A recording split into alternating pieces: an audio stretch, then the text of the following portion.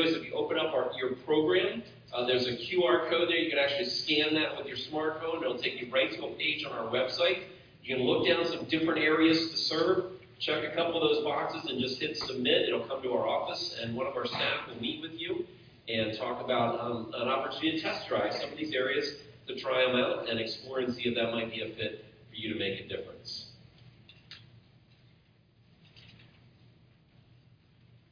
We know when we relocated the church to the Reinholds area, I never realized how important blueprints would be for our church. Never realized it. But we put blueprints together for the renovations for our kids' spaces and for our bathrooms and the warehouse and the lobby. And then we had some plans for this space to be redone and changed. And now we're working on plans to remodel our offices so we can add some more staff and a potential parking expansion. So blueprints have become pretty crucial to the life and growth of our church here at CCC.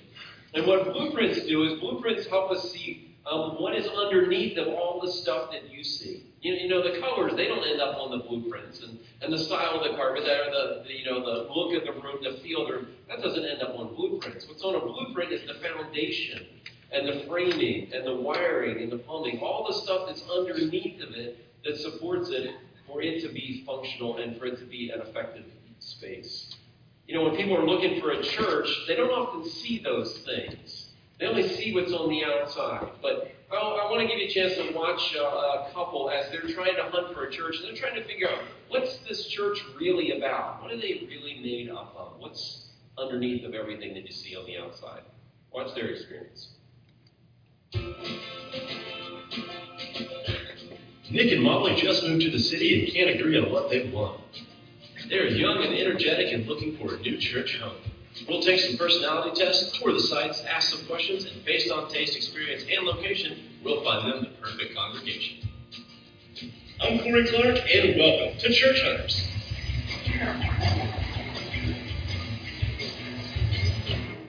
We're so excited to find a church. We just started dating. With the churches we go to now, just not for us, just not really doing it for us, you know? Right. I go to a satellite campus. I just find it hard to connect emotionally with a video screen. It's just... Okay, you cried during Cake Boss. So, we've been doing a lot of services online, a lot of podcasts. There are a lot of preachers we do like. Really good. But we want serious yet funny. Yeah, commanding of the stage yet relatable, you know? We're more looking for the humor of Andy Stanley, the body of Stephen Furtick.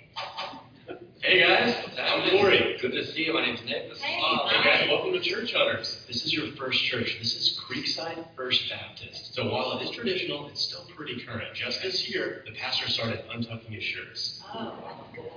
He does dress his age though, so don't worry. He's past the Osteen suit phase, but he hasn't gone full Giglio yet. So it's holes in the knees or no? It's frayed, but no holes. Sprayed no. So let me show you around. Okay. Come on. You love this lobby. It's a great lobby, It's not too big, not too small. There should be enough room to catch up, chat with your friends. But here's a great thing. There's a bunch of side exits, so if you need to leave early and catch the game, you can do that. Yeah. Honestly, right up front, didn't love the name. First Baptist? Who names the church that anymore? Not these days. We're looking for a Thrive church, maybe a Relevant church, I don't know, Radiant church, something. This is the soundboard they use here. Now remember, it's pretty traditional here. So when Sunday comes around, they turn it way down low.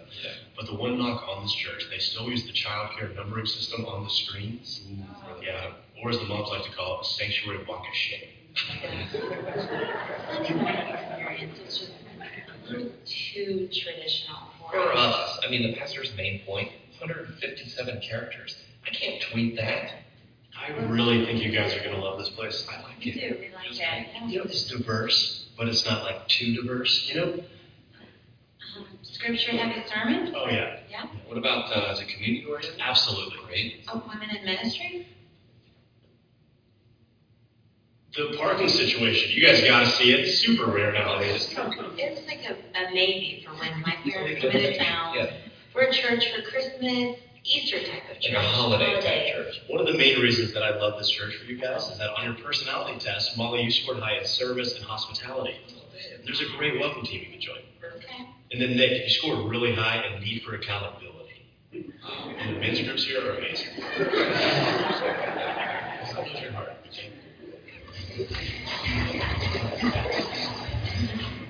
on the next episode of Church Hunters. I think you're really going to love this place. They take relevance to a whole new level. This church identifies as inter-non-denominational. This pastor speaks out of a brand new translation.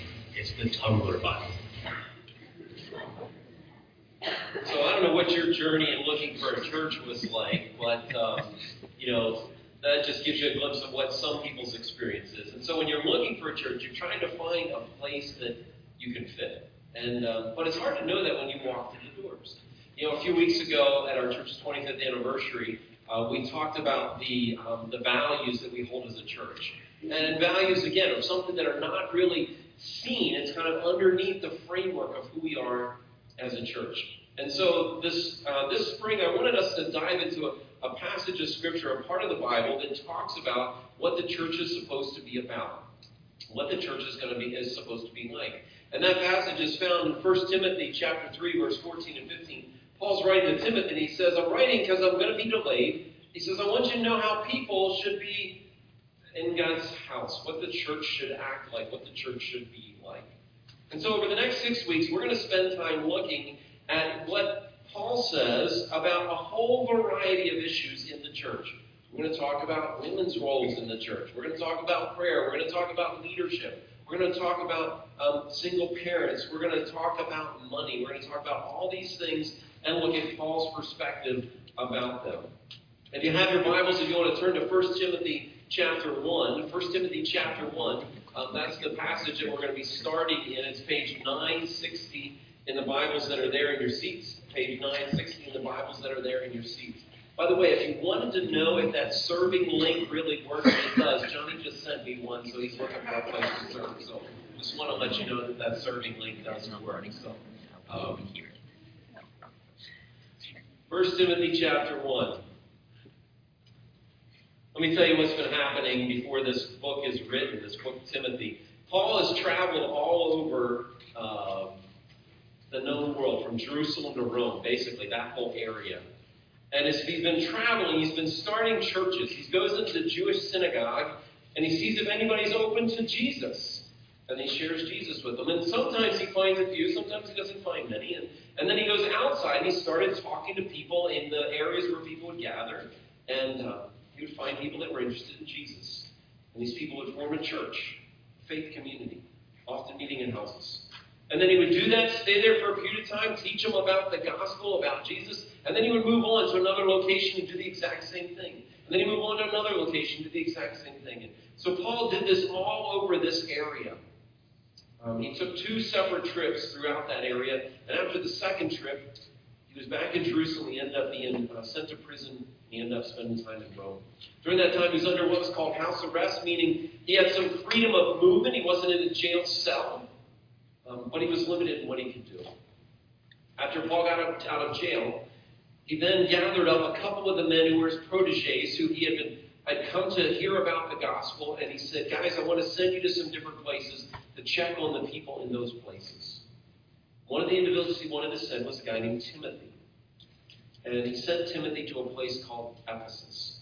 Ephesus was a place where Paul had spent a short period of time, but I want to read you a couple of verses. This is Paul writing, Luke writing what Paul said to the people in Ephesus before he left them the first time. He says, now I know that none of you among whom I have gone about preaching the kingdom will ever see me again. He said, for I have not hesitated to proclaim to you the whole will of God. Keep watch over yourselves in the flock. Be shepherds of the church. I know that after I leave, savage wolves will come in among you and will not spare the flock. Even from your own group, men will arise and distort the truth in order to draw away disciples after them, so be on your guard. Remembering for 3 years I never stopped warning you, each of you, night and day with tears. And then at the very end says, when he had finished speaking, he knelt down with them, prayed. They all wept as they embraced him and kissed him. What grieved them most was his statement that they would never see his face again. So Paul had spent 3 years with this group of individuals, but he wasn't going to see them anymore. That deeply saddened his heart. But he was going to send Timothy to go to this community to try to encourage the people who were there. Ephesus was on a seaport, so there was a harbor there, so there was a lot of wealth because of the ships that would sail in and out of this place. It was also a place that was settled by the Greeks, and it was well known for their worship of Artemis. So they had a diverse religious culture, and they had a lot of wealth in this area that Paul was sending Timothy into. And so what Paul does is Paul starts in chapter 1 that we're going to look at this morning. He starts by outlining the two foundational elements that I think should be in a church. And so, for those of you that are listening this morning, if you're a guest here visiting with us, I hope you come back the next few weeks, because we're going to try to look at what God says should be true in churches. Not the way churches should be done, but some of the foundational elements, some of the things that should be on the blueprints of every church.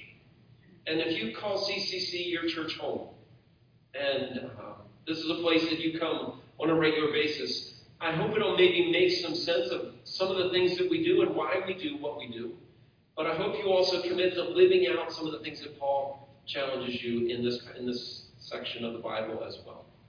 So the first major component that Paul talks about that should be part of every church is love. The first major component that Paul talks about that should be part of every church is love. 1 Timothy chapter 1, Paul introduces himself, Paul, an apostle of Jesus, commanded by God, to Timothy, my true son in the faith. And so Paul's writing this letter to Timothy. And as Paul's writing this letter to Timothy, he's going to tell him a variety of things. And as he tells him these things, we have to sort those out. Because this is a letter written in another day, in another time, in another culture. You say, well, John, how do we sort those things out? Well, there are some things that the Bible says that you're like, I understand that because that same thing happens today. For instance, the Bible talks about people being murdered. It says you shouldn't murder. Does that happen today? Yeah, it happens today. The Bible says you shouldn't steal. Does that people try to steal stuff? Yeah. The Bible says you shouldn't lie or bear false witness. Is that true? Should we not do that? Yeah. And so you can cross this bridge from then until now very easily. So whatever God said to do then, you can walk across the bridge. It's pretty easy. Just do it right now. But there's a whole bunch of other things that it talks about in the Bible that it doesn't talk about now. Like the Bible says don't eat certain kinds of pork. Well, you can eat pork today. There's nothing wrong with pork. What's the point of not eating pork? The Bible says don't wear clothes that have, two different kinds of fabric materials in you that you're like, where did that thing come from? I certainly don't do that today. And so these things, there's no bridge from then until now. You see, we say, what do we do with them? Do we just ignore them? Do we just set them aside? No, I don't think that's what God says, because this is all of His Word is good for us. So in those passages of Scripture, we have to sift through them and say, what are the principles that we can say, oh, that's how we apply this to now. It's not the same scenario, but there's an overriding principle that affects then and crosses that bridge to now. Does that make sense? So there's certain things that are the same, and we just walk across the bridge and we know exactly what God wants us to do. There are other things that are less clear that we have to try to understand the overriding principle to help us get from then to now.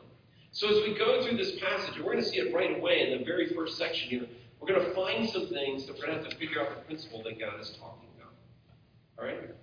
Look in verse 3, where Paul begins to explain this. He says, I urged you, he's talking to Timothy, when I went into Macedonia, stay here in Ephesus, so that you may command certain people not to teach false doctrines any longer.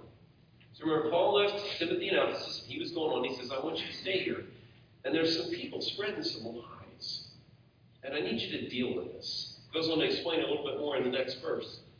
Or to devote themselves to myths and endless genealogies, such things promote controversial speculations rather than advancing God's work, which is by faith. So what's happening here? Well, what's happening is there's some people who are spreading some lies, and these individuals are spreading some lies. You say, what are the lies? Well, these are myths that they're talking about, and genealogies. They're just speculation, just stuff they're talking about that's just going on, really going nowhere. And you can see what the result is. It's not helping what God's trying to do move forward. Now you say, John, what are the myths and endless genealogies? I don't really know. And most theologians don't have any idea either. This is one of those things that it was a problem then. It's not really a problem now, unless you're someone that, is hooked on Ancestry.com, and that's all you can talk about whenever people are with you. Anybody got a family member like that? I got a few like that. That's not really what we're talking about. Okay? That's not really what we're talking about. So what is Paul describing?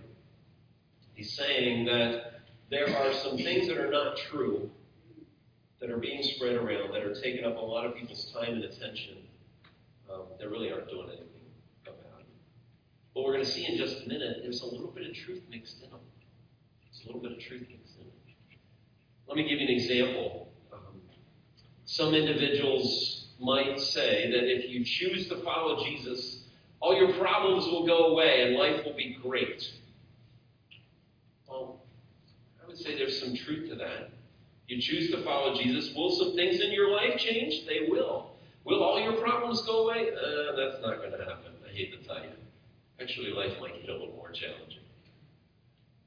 But you can see how if someone's communicating that message, there's a seed of truth in it. And so people grab onto it. But it can distract people, distract your attention from the thing that really matters. You say, so what is it that really matters? What are we supposed to be paying attention to? Paul points it out in 1 Timothy 1:5. He says, the goal of this command is love. He said, the thing I want you to pay attention to is love. And love is sacrificially putting the needs of someone else above myself.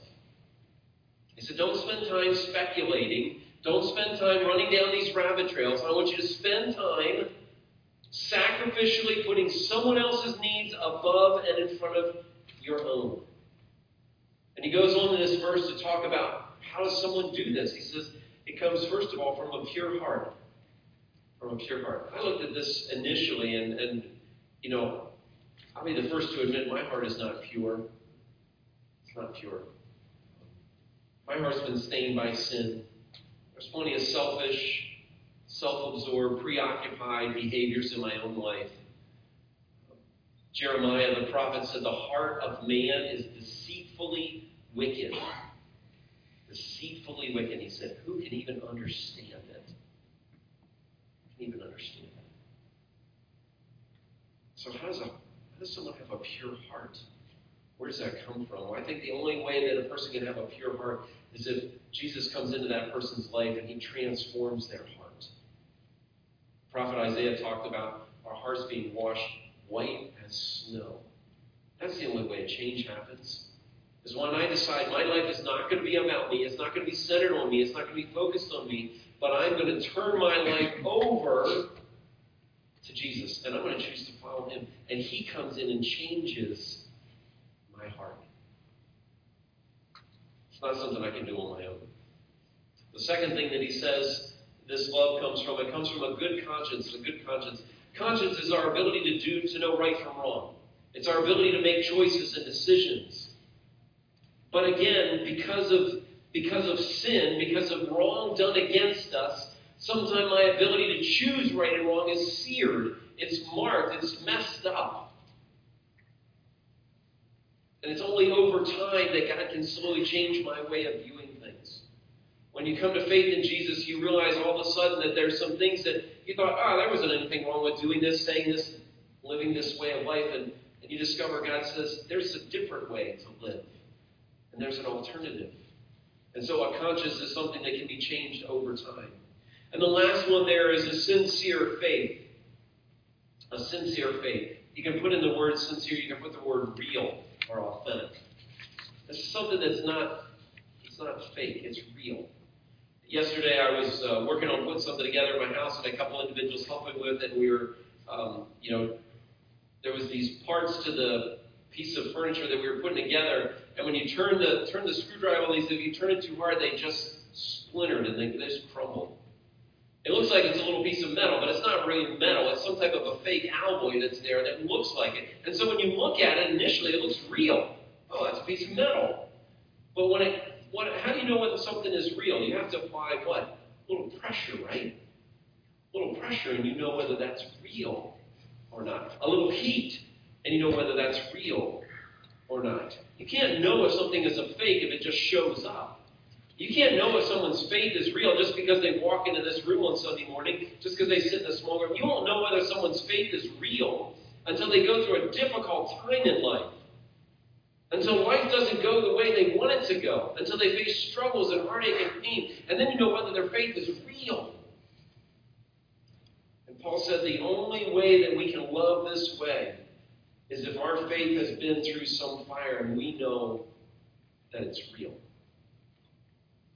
It's real.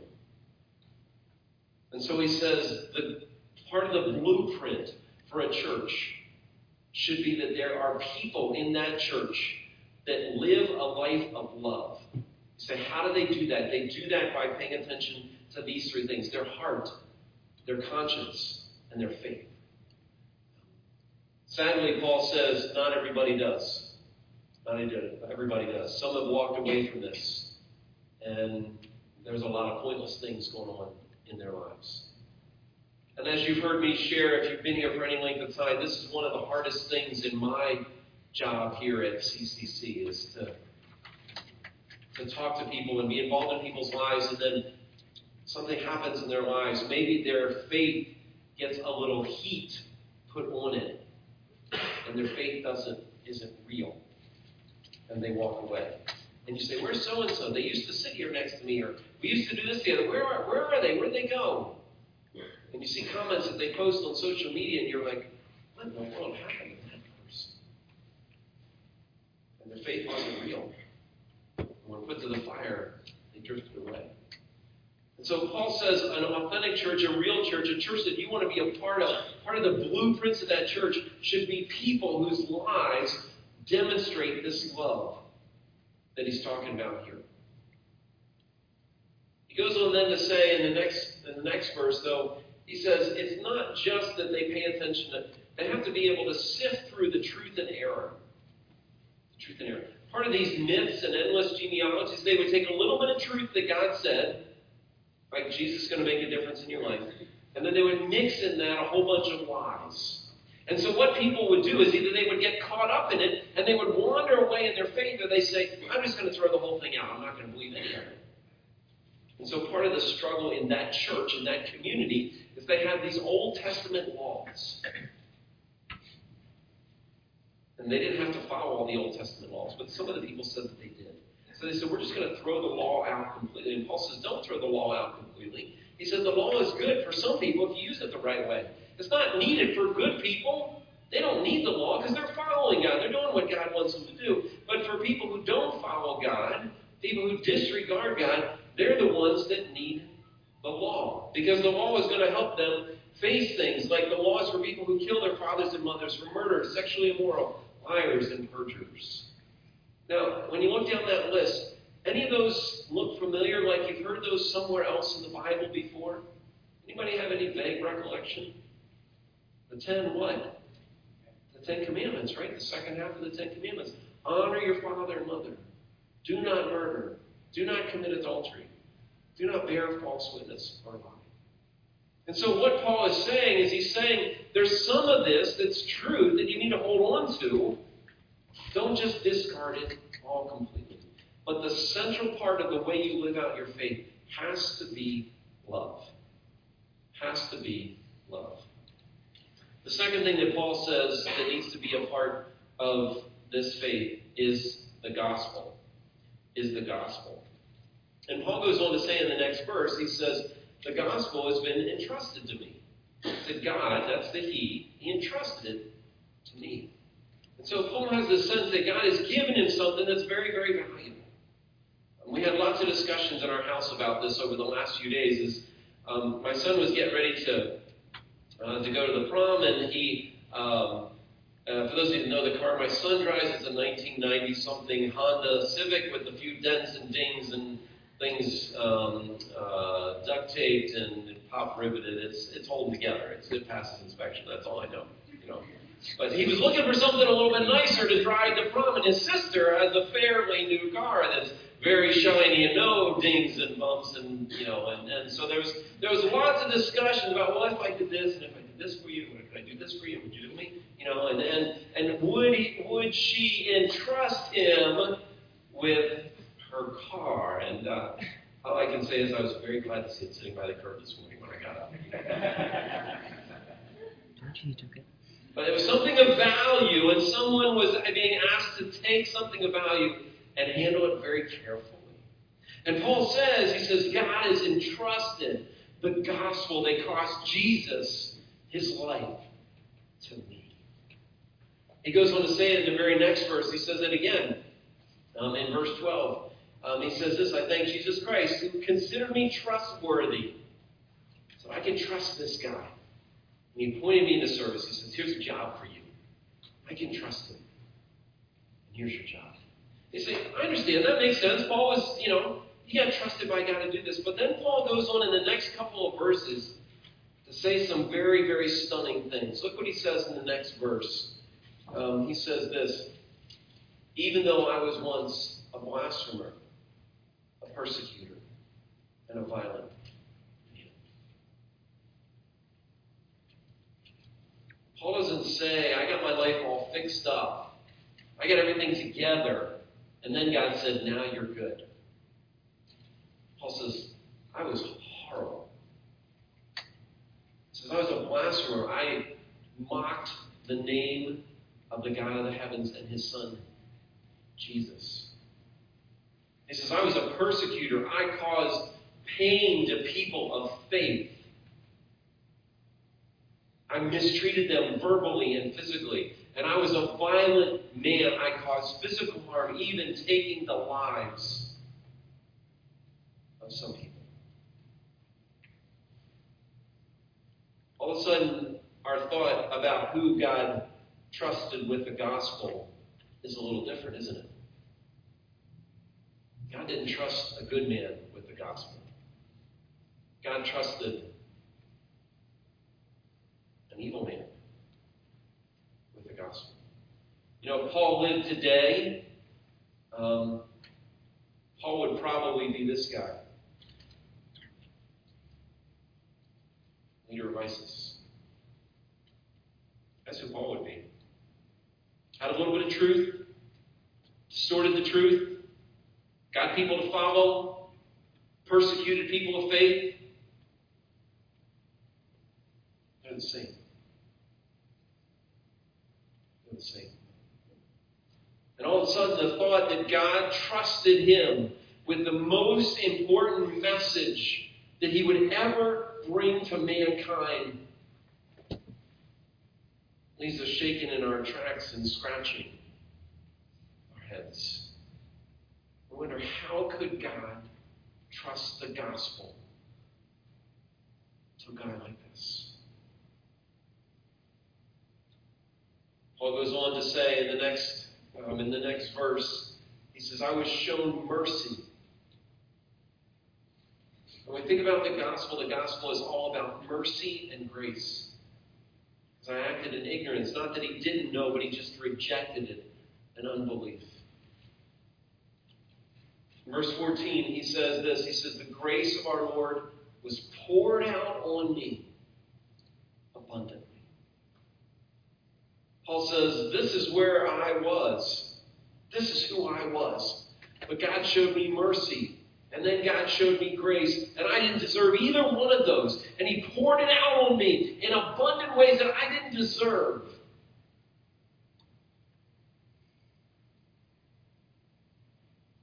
Along with faith and love that are only found in Jesus Christ. Paul was pretty honest about himself. He didn't beat around the bush. He knew who he was. He describes it in the next verse. He says, look what he says, of whom, Christ's talking about sinners, of whom I'm the worst. Now, this is at the end of Paul's life. He's only going to live a few more years. This isn't right when Paul has the experience on the Damascus Road and God miraculously saves him. And he looks up to heaven and says, God, I'm the worst of all people. I can't believe you saved and rescued me. I want to live my life for you. That's not when Paul's saying this. Paul's saying this at the end of his life, after he's written nearly half of the New Testament, after he's planted churches all over the known world. He's written letters to people. He's shared the gospel and seen dozens of people come to know Jesus. And he looks at his life and says, I'm the worst. He says again in verse 16. Verse 16.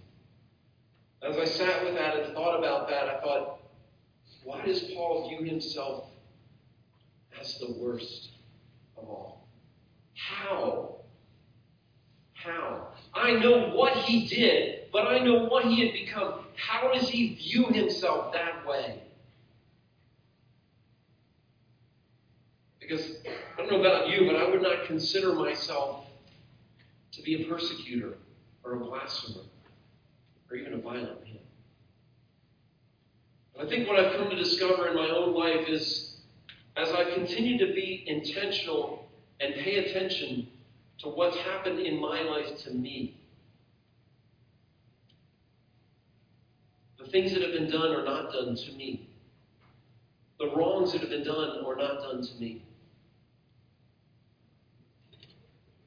the abandonment, the dismissal, the rejection that I've experienced. And then I've taken and I've forced myself to sit with and think about these things that have been done to me. The painful reality of the way we live life is we live out of our own experience. What has been done to us, we then turn around and do to others. And as much as the sin against me is somewhat devastating, when I sit with the sin that I have done, the people I have abandoned, the people I have ignored, the people I have rejected, the abuse that I have committed, that weight is nearly crushing. And I can now understand how Paul can say, there's really not anybody worse. You stack us all up against the wall.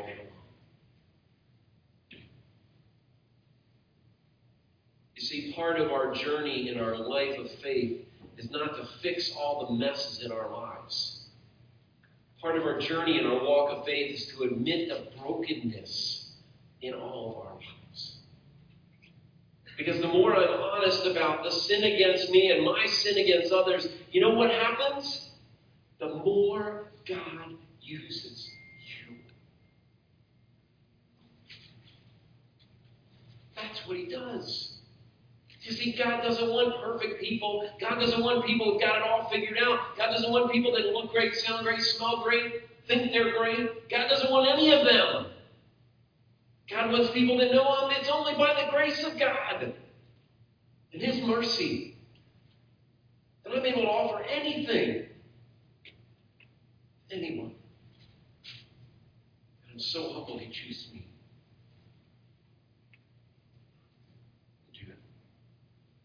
That's how Paul saw himself. And that's what Paul wanted Timothy to know. Just like you heard Janelle say, he didn't want Timothy to say, Timothy, let me give you a book, and it's got all the questions you're going to get asked, and these are all the answers to all the questions you're going to get asked. No, that's not what God wanted Timothy, or what Paul wanted Timothy to have. He said to him, I want you to know that you have to move in your heart. You have to love people out of something God's done in you. And you have to know that this gospel, the most important message that I have, that I'm going to entrust you with it. And what I want you to do is be honest about your struggles, be honest about your pain, be honest about your heartache, and then I'm going to use you in an amazing, amazing way. It says here in verse 16, Christ Jesus, the reason that he experienced this mercy is so Christ could display his immense patience and example for those who would believe in him. You know, I think one of the things that God wants us to never lose sight of is that there is no one beyond the hope and the power of the gospel. There is no one beyond the hope and the power of the gospel. There is no parent beyond the hope and the power of the gospel. There's no sibling beyond the hope and the power of the gospel. There's no spouse beyond the hope and the power of the gospel. There's no child that's walked away from faith that's beyond the hope and the power of the gospel. Because Paul said, if the gospel can reach out and transform me, everybody's got a chance for God to save. Everybody. He closes with this in verse 17, really as a declaration.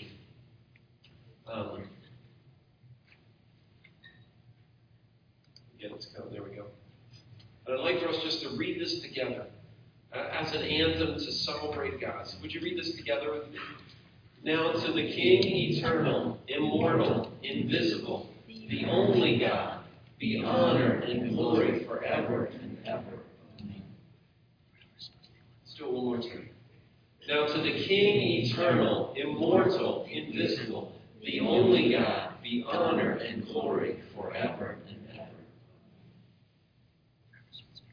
And when I think about what God wants in a church, I think God wants a church to be a place where part of the blueprints, part of the stuff underneath that you can't see, is that there are hearts that love others in an amazing way.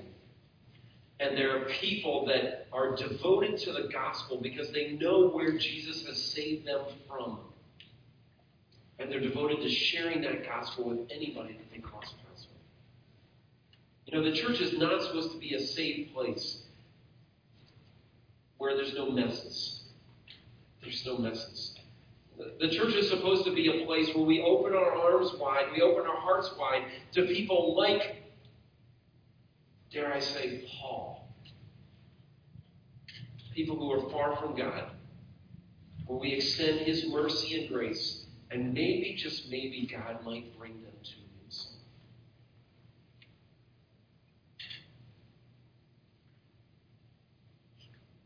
You know, as I thought about this idea of the church being loving, I thought, so how does that happen? How does that happen? Just put it up on a banner somewhere. You're a loving church. Make the church loving. I don't think so.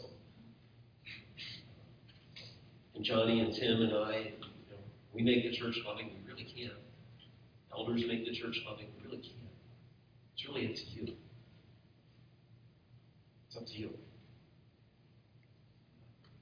You have to decide if you want part of your life, maybe all of your life, to be marked by sacrificially serving other people. Maybe this week it needs to be someone in your small group. Maybe it's someone on your ministry team. Maybe it's someone that you just met the last week or two here at CCC. Maybe it's someone that you serve shoulder to shoulder with.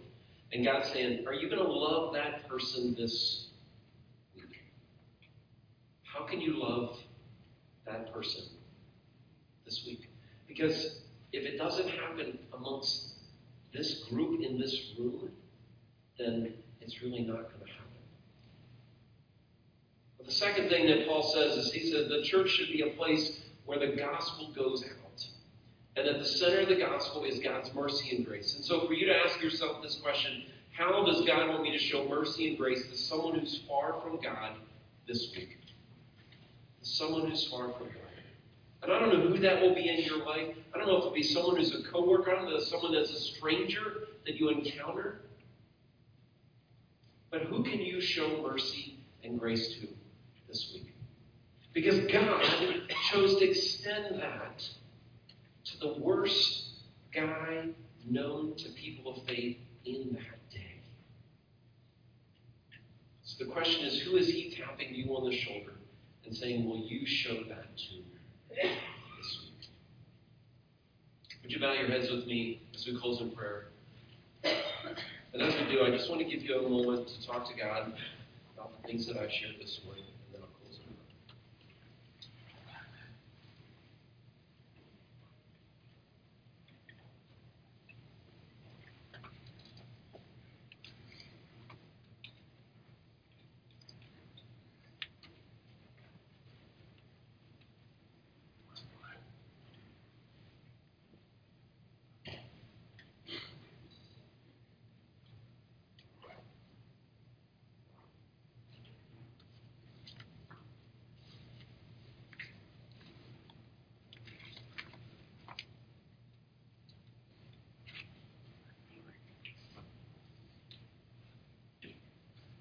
God, to live a life of love sounds a bit warm and fuzzy, but it's something you talk about over and over and over again. And so for people that are pursuing God or desire to know God and follow God, or for us to look at what does this look like in our faith journey is pretty stretching. I have no doubt, God, that you are going to bring someone across the path of every person in this room this week, maybe even this afternoon, where there will be an opportunity to love them. To set your own needs aside and say, how can I sacrificially serve this person? And in the same way, God, I just know that you are going to bring across our paths men and women, students, family members, and coworkers that need a glimpse of your mercy and your grace. God, may you use us to expose them to that. Help us, God, because we can't do this on our own.